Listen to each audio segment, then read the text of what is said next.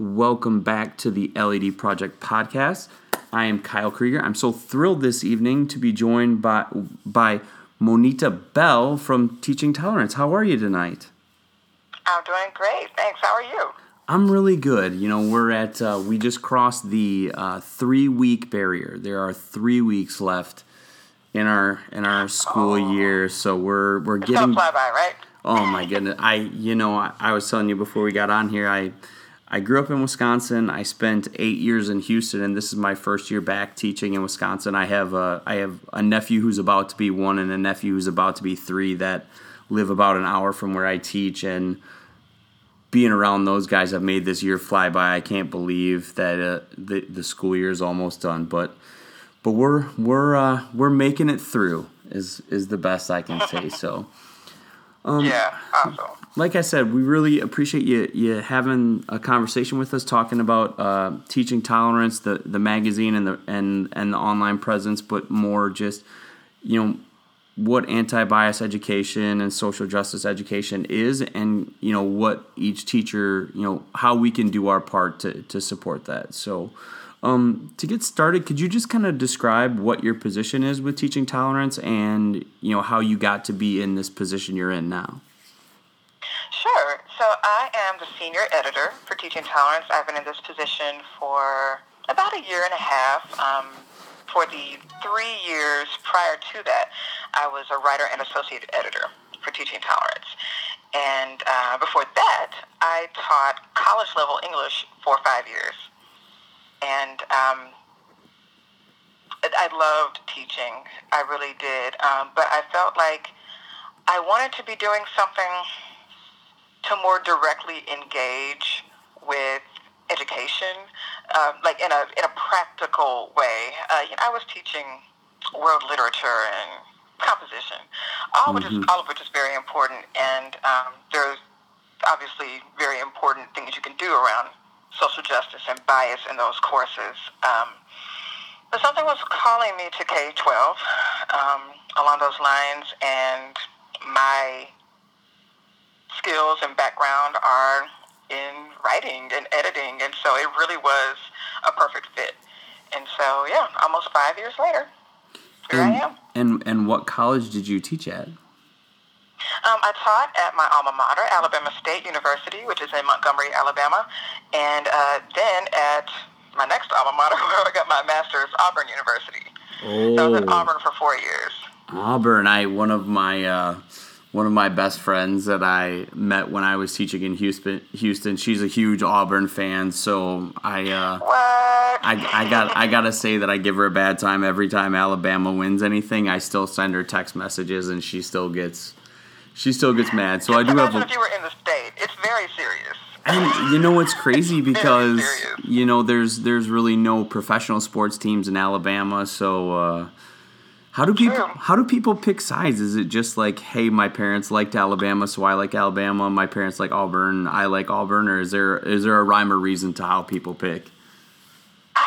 It's probably everything in the book. There's definitely, families that support a team, especially if someone at some point in the family went to one of the schools, although that's not always required.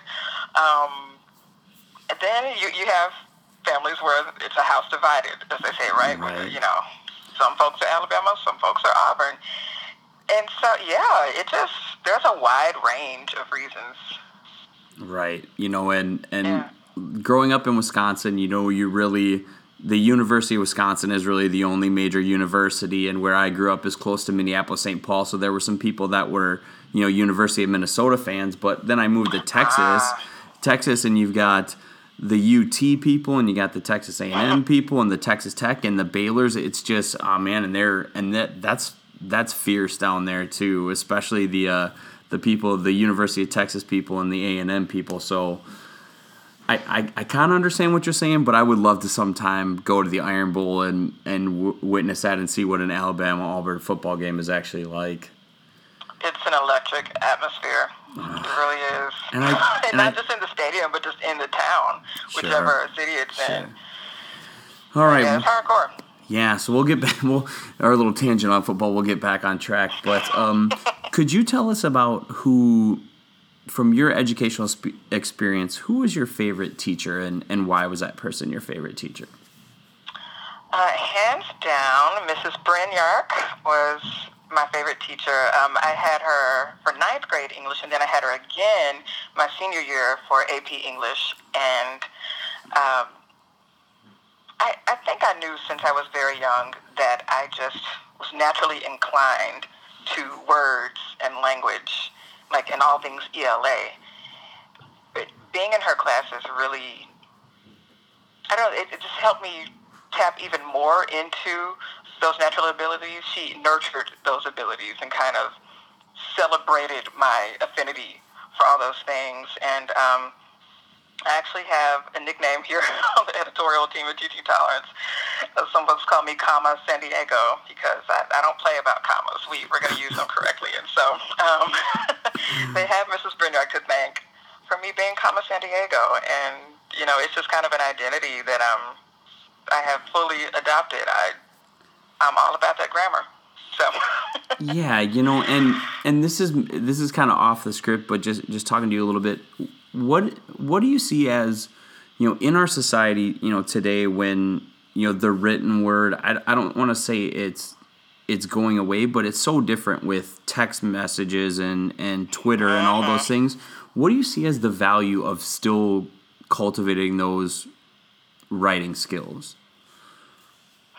What I always say, and I would say this even back when I taught, is that it's really important to be able to navigate different levels of discourse, different types of discourse, especially depending on what you want to do, ultimately. You want to make sure that whatever realm you're operating in, the people you're communicating with can understand you as clearly as possible. And so, you know, I think there's room for all kinds of communication, whether it's quote-unquote proper grammar or what do they call it? Standard English, standard American English, whatever terms you want to put on it. But I think it's about being able to effectively communicate in whatever setting you're in.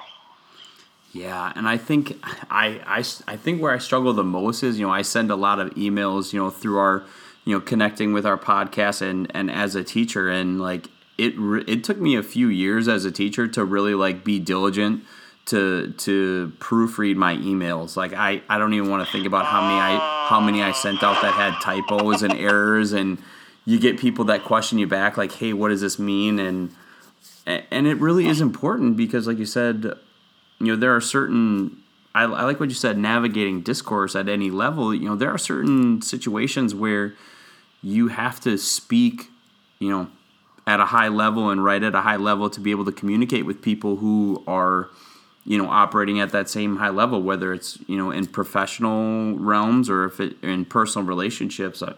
You know, and I love listening to someone who speaks well, and, you know, not someone who's just like intelligent, but someone who really articulates himself well. I think it's a really important skill. Yeah, and I don't even necessarily think of it as, you know, high level or low level per se. I just think of it as, again, depending on where you are and what the setting is, being able to communicate effectively or appropriately. So if you are in a professional setting, then, you know, you want to be speaking in such a way that's appropriate for the setting. But if I'm hanging with my girls, and actually they get on me sometimes for using words they don't know, but, you know, if I'm hanging out with them and I'm speaking in a way that's really stilted or formal, then that's not appropriate. Right. And so I really do think it is about, again, what's fitting for the setting. Yeah, and that's so funny what you said. My nephew that's almost 3, I see him maybe once every couple weeks, and every time I see him, I feel like he's learned 50 new words. And and his thing was, you know, you'd ask him what he was going to do, and he would say he was going to be nice and kind to people. And I was just like, man, like, but that communication, you know, like how I communicate with him, or, you know, with, and even in my teaching job, like I can't communicate with a 15-year-old freshman the same way I can communicate with an 18-year-old senior. Right. There's the difference in those levels. So I think that's really important. And like I said, it was an off topic question, but just hearing you talk about writing and that made me want to ask it. So, what is your take on the state of education in the United States right now? I really think this disinvestment in public education is one of the biggest things happening right now. You have state legislators pushing for voucher systems that are, in many cases designed to pull resources away from public schools. Um, that's a huge one, but also these kind of coordinated attacks that are happening with schools that are deliberate about being inclusive environments and having inclusive practices so that they're meeting all their students' needs. And so, when you have a school that affirms, yes, Black Lives Matter, but then you get these outside groups, launching these really large-scale attacks and harassment campaigns against the people who work there. And, that is a thing that we're hearing about more and more and more every day. And so it's really important to us to have these schools back. But, these schools need vocal, vigorous support from their communities and the families of their students. So those are two really huge things that we're concerned about right now, for sure. Okay, so then I think that leads in well to just the question of, based on what you just said about getting those messages out there, how did teaching tolerance come to be, and what is your mission? What's the mission or the philosophy of teaching tolerance? Oh yeah, that really is a great segue. As you probably know, Teaching Tolerance is a project of the Southern Poverty Law Center. So the SPLC was established in 1971, primarily in those early days doing litigation against hate groups and other folks doing hateful things. And then came the Intelligence Project, which tracks and reports on hate groups. So Teaching Tolerance was established in 1991, essentially to try to put those other two projects out of business. So the idea was, if we can help nurture generations of people who are more accepting of each other and more empathetic and caring for one another and not afraid of difference, and actually, treat each other well and care about justice and fairness, then we can actually stop having to deal with these hate groups and prosecuting them in the courtroom. And so that was the plan back in 1991, and to do that by giving educators what they need to work that into their curricula and into their practice. And so our mission right now really is that we want to give schools and teachers the tools they need to help young people become active participants in our diverse democracy. And so the active part is really important. And the diverse part is important. So not only getting young people to understand their own identities and all of their identities, because we're all more than just one thing, but also getting them to recognize and understand and appreciate the identities of others. So that's where the diversity part comes in. But also to recognize that in this world we live in, a lot of people, strictly for who they are, experience injustice and discrimination. And that when we see those things, there are things we can do to act and to try to change it. So, no single person can change the world, but there are things we can do, both large and small, individually and collectively, to try to stand up for what's right, to try to make change. And that is what we are set to do. And schools in particular, they're little microcosms of the larger society. And so if educators are helping students, in their own school buildings to recognize these things and especially think about the action part, then, we really believe and we hope that will translate as they continue to grow and tap into their own power to be change agents.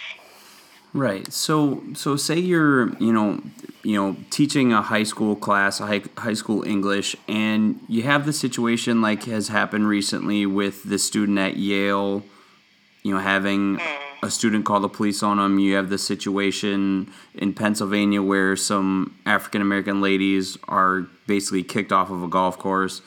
And, you have the situation in Philadelphia where the two African American men are arrested for waiting for a friend to meet at Starbucks. So how do you take those kind of situations and create those, meaningful conversations and meaningful lessons around that curriculum when you have situations like that happening? I think the very first thing is, before you even bring that to the classroom, is to do self-reflection. We all have different relationships to these stories and whatever feelings may come up. And we actually have tools to help folks do that very thing before you get into at least a planned difficult conversation with students. To sit with yourself and figure out, okay, what's coming up for me? What are my levels of comfort and discomfort around this subject matter? Kind of working through it yourself. And then with students, I think it's so important, especially in our increasingly polarizing society. And those stories you just pointed out, it's like we hear a new one every day, right? It's like every other day there's a similar story. I think it's so important for educators to be talking about this stuff in the classroom. And there are some situations where, you might have administrators at the school or district level to say, okay, teachers, we're not going to talk about this, or we don't want you engaging in this conversation in your classes. The thing is, students, they hear about this stuff. Either they're getting it in the news themselves, or depending on their age, they're hearing adults around them talk about it. They have reactions to it. They care about it, and in many cases, it affects them very personally. And so I think it's really incumbent upon educators to not be silent about these things and to actually raise them in the classroom. And a very important part of that isn't necessarily doing the talking. I think it's taking time and creating the space for young people to talk about it, how they're engaging with those stories, how they feel about it, what it means to them, what they want to see change, letting them write about it or, journal about it in some way. I think just intentionally creating space. And, people are pressed for time. I absolutely know that. And in some cases, they're very, the day is very structured. But we also live in a real world that students are going to go back out into and have to confront and think about. And, creating at least a little space to do that, I think, is very important. And it lets students know you care not only about what they think, but about what they're experiencing too. Yeah, and we experienced it, at my high school after the Parkland shooting. We had a kind of polarized conversation, among staff about what was the right thing to talk about. And, there were a few, where I live is a predominantly Republican area, predominantly pro-gun. But, there were a lot of people that just said, hey, let's like really have a conversation about this. And we were, I don't want to say we were silenced, but it was, we were given, like you said, by administration, some talking points and, things that we could go over. But my teaching partner and I, we went in depth because our kids were, they were like very frustrated by the situation and frustrated because they didn't feel like they were being informed, just like you said. So we just asked them a simple question like, what are you most afraid of? If you are a pro-gun person that says, hey, please don't take my Second Amendment rights away, what do you fear in this situation in regards to school violence? And if you're anti-gun or however you want to classify the other side, what is your deepest fear? And really, all our kids are afraid, and if we're being honest, like I'm afraid as a teacher.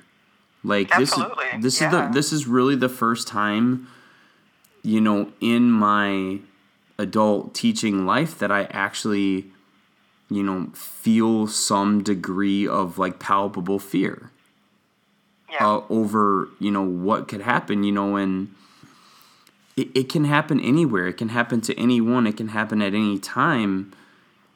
And like you said, I don't think I have the right answer, nor do I think there is just one right answer to a problem like that. But I really enjoyed that conversation. And like you said, just opening up and making the space for the kids to have the conversation. Mm-hmm. And I think what you just said, too, illustrates the fact that, sometimes people like to forget. Teachers are human beings, too. And as educators, this is something I've been hearing a lot. I mean, it's not just students who are in danger in these situations. And I think, being able just to have an open and honest conversation with students as a fellow human being who's in that space, I think is so powerful. And it speaks to the community that you're creating in the classroom. Yeah, so kind of on that point, I know a lot of what I've read and what I've heard about tolerance is also associated with the anti-bias education, like really trying to be anti-bias. So how does like you said earlier, self-reflection allow us to be less biased in the classroom? Oh, that's a great question. I think before you step into, because as a teacher, right, you are in a position of power and authority. But I think, well, I shouldn't say but, because of that, I think it's so important for teachers really to be looking at their own identities, not only before getting into a difficult conversation, but just in general and how you're approaching the classroom space and how you're approaching your interactions with students. Understanding, I would say, what people call visible and invisible identities.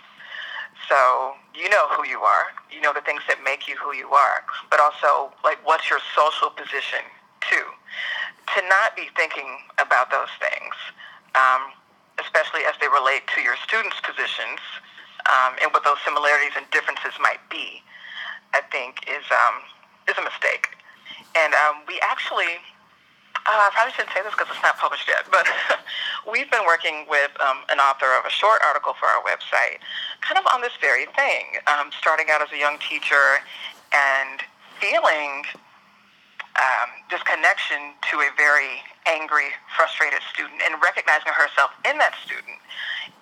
But in focusing on the similarities, she did not really think about the differences that made their experiences, their life experiences, very different. And so in trying to connect with the student, she was inadvertently neglecting circumstances that were different from hers. And so I think that's just an example, of the importance of, again, thinking about how your identity is relative to the space you're in, again, with the visible and invisible identities. And so I think that's where you have to start. Right. And do you think that is related to, we were talking about the topic of, just bringing it back to like race relations. Do you think you have to be reflective just on a certain topic? Like if I'm going to talk about race relations, I should reflect on my idea of race or my biases of race relations? Or do we really need to take kind of a holistic look at who we are as people to be able to kind of get a better picture of who we are? I think definitely a holistic look. Because, again, I think it gets back to the fact that we have multiple identities and intersecting identities. So, I'm not just black. I'm also a woman. I'm also a Southerner. Like, all of those things intersect and work together to create how I experience the world. And so, I think it's all those things. It's your sexual orientation, your gender, your religious identity or non-religious identity, all of that, because it all comes to bear in different ways. Right. So then I guess my next question would be is, when we have so many differences, what are some of the best tips that you have found or things you're working on that we can, even though we have differences, like you said, bridge those differences with empathy?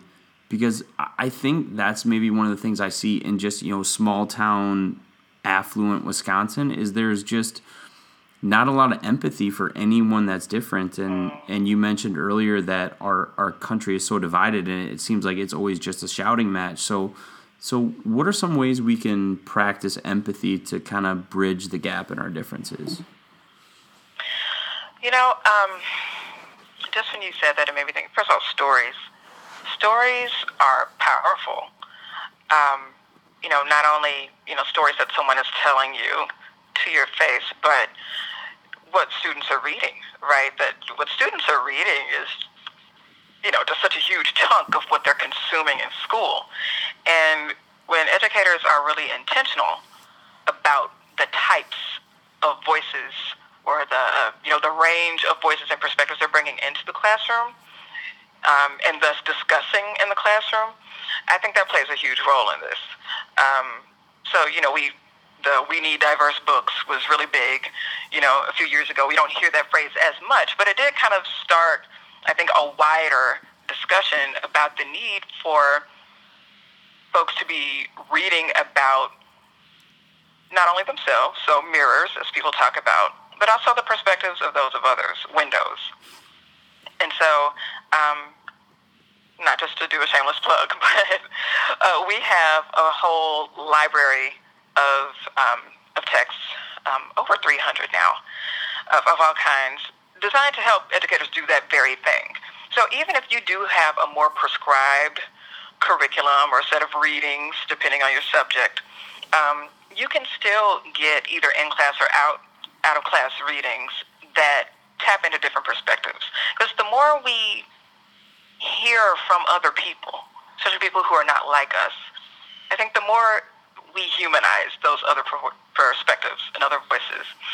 And so, you're doing that in class discussion. You're doing that in having students write about what they encounter in these various texts.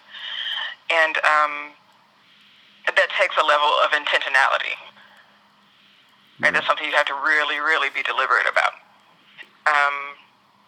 So in addition to the text that you bring in, I would say also what I would talk to you about before about the identity, diversity, justice, and action. Those are the four domains of our social justice standards. So this is a set of standards that an educator can use to be the basis of anything they're doing. So it's not really an add-on. It's something that you can incorporate into what you're already doing. And it's broken down by grade level. There are all these grade level based scenarios to see how, something like that could play out. And so if you're actually getting students to think about their own identities and those of others and how people can be treated unfairly just because of who they are, even if you don't have that experience, you're getting some insight, at least a little insight, into an experience that's different from yours and recognizing it as unjust. Right. And then to begin thinking about ways that can be changed, either immediately or in the long term, or just, actually do some brainstorming about, what we need to do to make this a more just situation. So those are just some examples, but they're really foundational.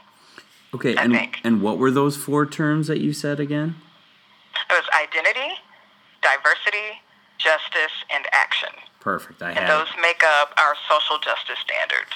Okay, so you have your social justice standards. All right, so another question that I just have that is one that I struggled with, understanding the difference, and I think a lot of teachers do as well. What's the difference between, equality in education and equity? Oh, I love this. I love the way that one of our Teaching Tolerance Award winners broke this down for her second graders. And I think it was just a good way to remember it, which is basically equality is everybody gets the same thing, but equity is everybody gets what they need. We don't all need the same things. And that, again, goes back to our identities, whatever those identities may be, the circumstances that we come from, or, a whole host of things. But everybody getting what they need. And so that could be resources. That could be, more time to take tests. That could be extra time with the teacher. Which sometimes, especially with younger kids, if they see a classmate, getting more time on a test or getting a little more attention, it's like, well, hey, that's not fair. I'm not getting that. They might think that's unequal. And it is unequal, but it's equitable. Because again, students who need specific things are having those needs met. And too often the case is that, especially going back to the idea of resources, and back to one of the early questions you asked me about the state of education, so many different communities or schools are not getting what they need, but say they might be getting the same thing. Right. Did you get that distinction? Yeah, and the thing, I was just thinking about what you said is, as a teacher, if I strive for equality, I can say everything is the same based on the assumptions that I have about a group of people or a wider group of people or whatever it is. But if I strive for equity, I actually have to get to know kids and get to know their stories and get a wider view of who they really are, because you can't really get to, like you said, to a person's needs unless you really get to know them. And I've known students in my past and students I have now that it's taken me a whole year just to crack them to let me in and just to open up about what they really need. So I really think that's something, because you do have a lot of kids that complain about, hey, that's not equal, hey, that's not fair. Well, equality, and I just think equity is such a better thing to strive for, and it's something that I'm still learning about, and it took me, a long time in my career in Houston to really understand, that equity was what we should strive for rather than equality. Right, yeah. I think it comes down to, for so long, a lot of the social justice struggles that were happening, especially on a large scale, it was about equality. It was about, can I get the basic rights that I'm guaranteed in the Constitution, for instance? Right. But yeah, we definitely need to be thinking more about equity literacy, and that's a term, for instance, that Paul Gorski uses, and it really does speak to institutions. So it's not just recognizing when there are issues or even just responding to, but actually taking steps to redress what's inequitable. And like you said, you're exactly right. It takes getting to know your students and their unique situations. Right. It takes, getting to know their family life or their home life, in addition to, their interests, their goals, all of that. Absolutely. So, yeah, I'm really enjoying the conversation, but I know how busy you are trying to get this next issue out, so I want to be respectful of your time. So we're going to start to wind the questions down. So kind of to sum things up, what are you most excited about at Teaching Tolerance right now? What have you got going on? What are the big things you're working on? Oh, my goodness. So back in February, we released our project called Teaching Hard History, and it's about teaching the history of American slavery in just a more honest and robust way. And this came after a study in which we surveyed not only teachers who teach the subject, but also we quizzed high school seniors on their knowledge. And basically we found that students are graduating from high school knowing some basic things about this institution that was foundational to our nation. And then with educators, we learned that for the most part, a lot of them don't feel like they have the resources or the support they need to really do the subject justice. And so ever since then, we have created a whole suite of resources. So if you look at the frameworks on our website, it's called Teaching Hard History. We've got an entire framework that breaks down key concepts that students need to know. and also ways that educators can teach it. We have a podcast hosted by Professor Hassan Kwame Jeffries at Ohio State. And it's just been a really cool journey with him, having conversations with scholars and legal experts and, just tackling various aspects of this history and how to do it justice.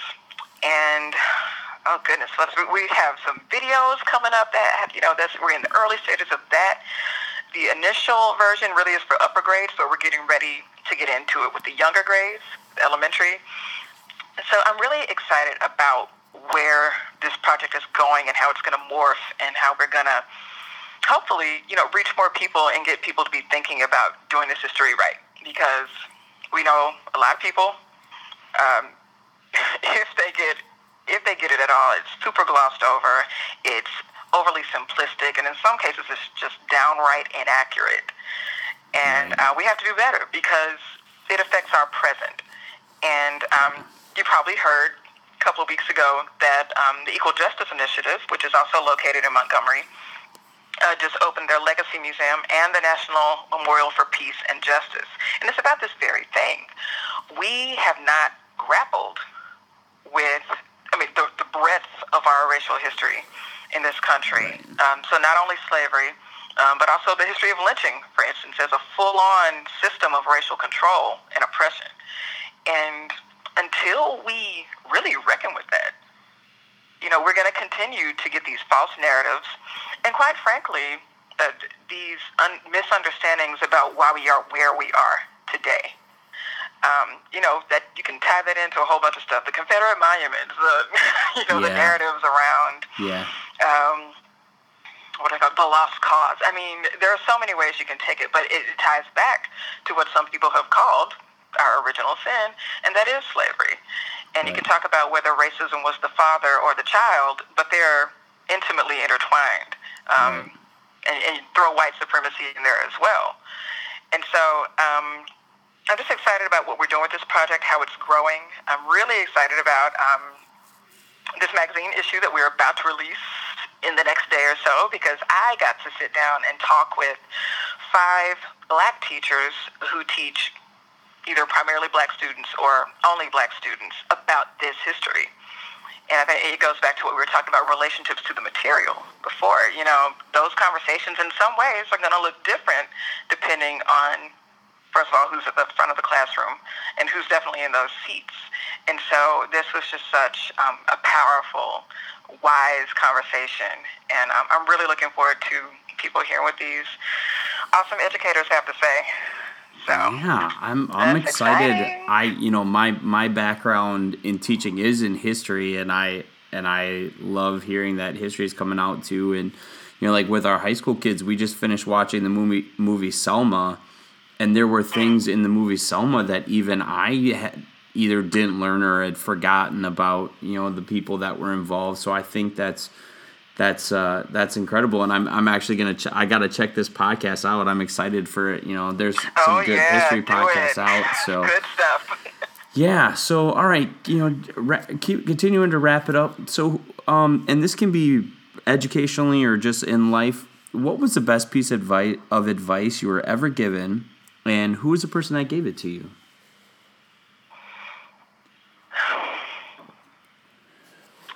I think one of the most important tidbits I have gotten, and unfortunately, it's one of those things that you actually hear a lot of people say, so I can't attribute it to a specific source or person in my life. But it was reinforced for me, again, very recently, and that's basically the idea that you never know what someone is going through. So at any given time, when you encounter someone and they seem to be having a bad day, or they're snappy, or they seem to be really prickly, or just really glum all the time, or even really happy and perky, unless you really get to talk to them and know their story in an honest, authentic way, you never really know what they're going through. And I was most recently reminded of this in a conversation with one of my sisters, who came to learn that a mutual friend of ours was having suicidal thoughts. And I was like, oh, really? I say friend, maybe acquaintance is a better word, but but he always seems so happy and and jovial, and it turned out that he had in recent years gone through a lot. He had been in the military and had suffered a horrible injury. Was going through issues in his marriage, couldn't parent his child the way he wanted to, and was having some severe mental issues.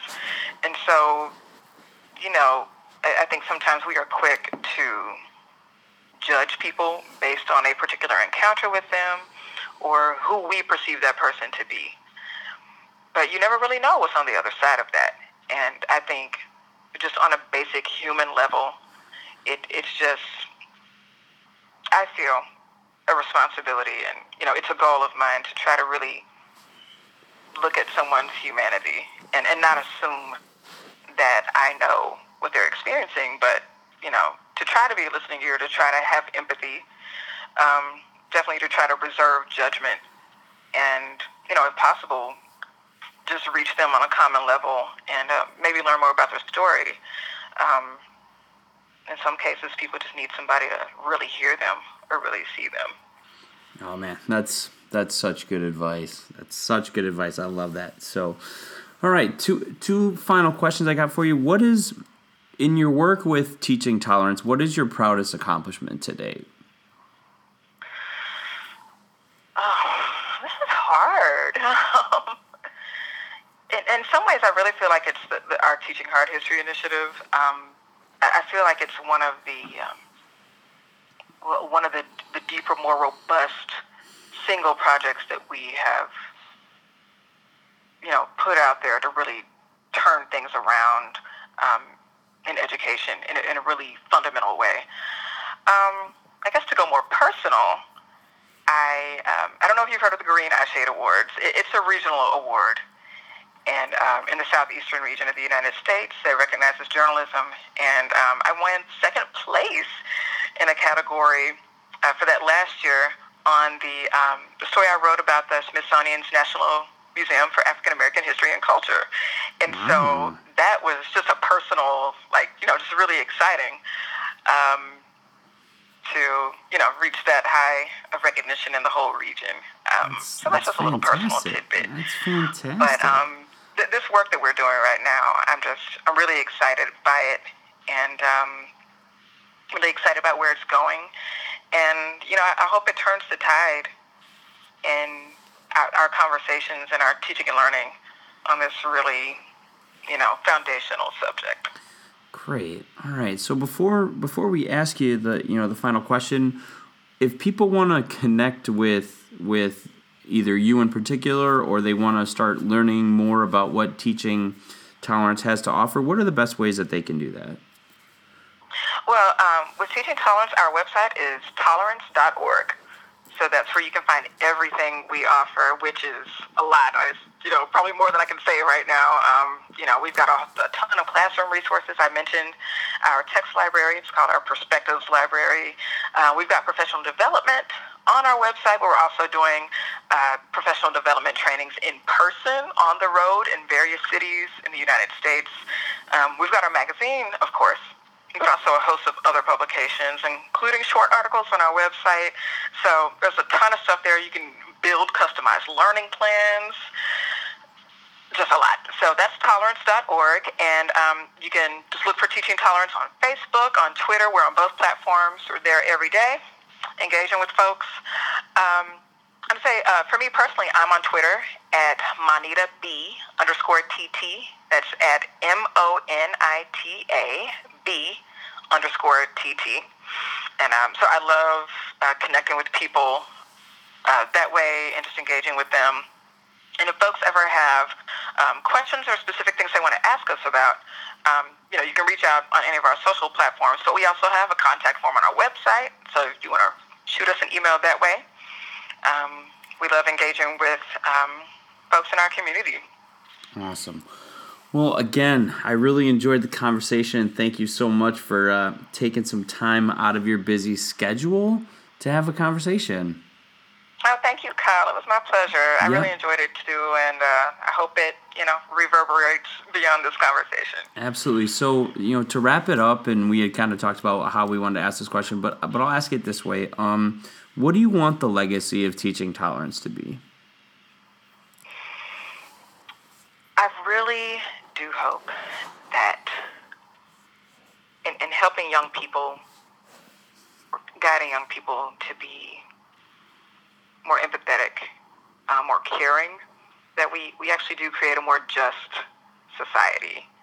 I know that might sound cliche, make the world a better place kind of thing, but that really is the hope. And I think it just goes back to humanity. I love this Kid President quote where he basically says, treat people like people. I think if we just, if each of us, whoever we encounter, if we really do see the humanity in anyone we come across, we won't have these Starbucks situations. We won't have, beyond that, the broader issues of, identity-based violence and discrimination. If we really do see the humanity in each other, I hope young people will actually turn things around, that we really will have a society and a world that is more just. Yeah. Awesome. That's a fantastic answer. And again, I really enjoyed the conversation. Manita Bell, thank you so much for coming on. Thank you, Kyle.